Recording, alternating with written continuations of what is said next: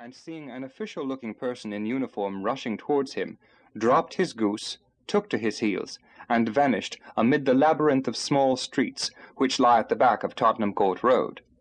The roughs had also fled at the appearance of Peterson, so that he was left in possession of the field of battle, and also of the spoils of victory in the shape of this battered hat, and a most unimpeachable Christmas goose. Which surely he restored to their owner?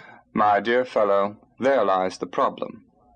It is true that, for Mrs. Henry Baker, was printed upon a small card, which was tied to the bird's left leg, and it is also true that the initials H.B. are legible upon the lining of this hat. But as there are some thousands of Bakers, and some hundreds of Henry Bakers in this city of ours, it is not easy to restore lost property to any one of them. What then did Peterson do? He brought round both hat and goose to me on Christmas morning, knowing that even the smallest problems are of interest to me. The goose we retained until this morning, when there were signs that, in spite of the slight frost, it would be well that it should be eaten without unnecessary delay. Its finder has carried it off, therefore, to fulfill the ultimate destiny of a goose, while I continue to retain the hat of the unknown gentleman who lost his Christmas dinner. Did he not advertise? No. Then what clue could you have as to his identity?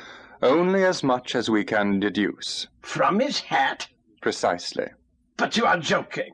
What can you gather from this old battered felt? Here is my lens. You know my methods. What can you gather yourself as to the individuality of the man who has worn this article? I took the tattered object in my hands and turned it over rather ruefully.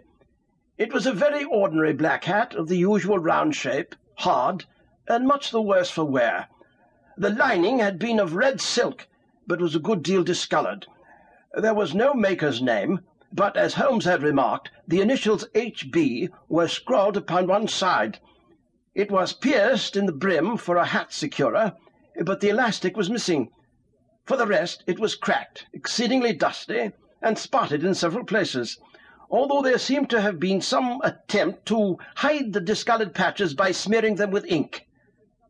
"I can see nothing," said I, handing it back to my friend. On the contrary, Watson, you can see everything.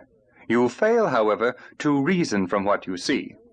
You are too timid in drawing your inferences. Then pray tell me what it is that you can infer from this hat.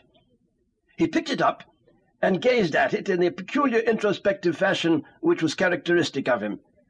It is perhaps less suggestive than it might have been, he remarked. And yet there are a few inferences which are very distinct, and a few others which represent at least a strong balance of probability. That the man was highly intellectual is of course obvious upon the face of it, and also that he was fairly well-to-do within the last 3 years, although he has now fallen upon evil days. He had foresight, but has less now than formerly, pointing to a moral retrogression, which, when taken with the decline of his fortunes, seems to indicate some evil influence, probably drink, at work upon him. This may account also for the obvious fact that his wife has ceased to love him. My dear Holmes! He has, however, retained some degree of self-respect, he continued, disregarding my remonstrance.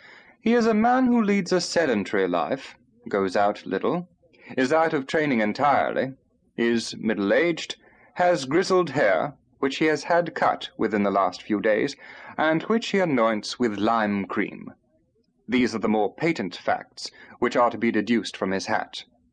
Also, by the way, that it is extremely improbable that he has gas laid on in his house. You are certainly joking, Holmes. Not in the least.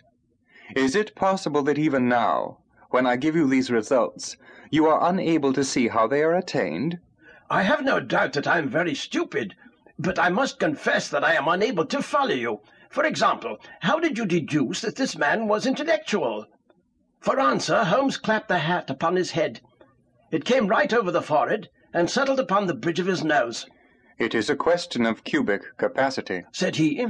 A man with so large a brain must have something in it. The decline of his fortunes, then? This hat is 3 years old.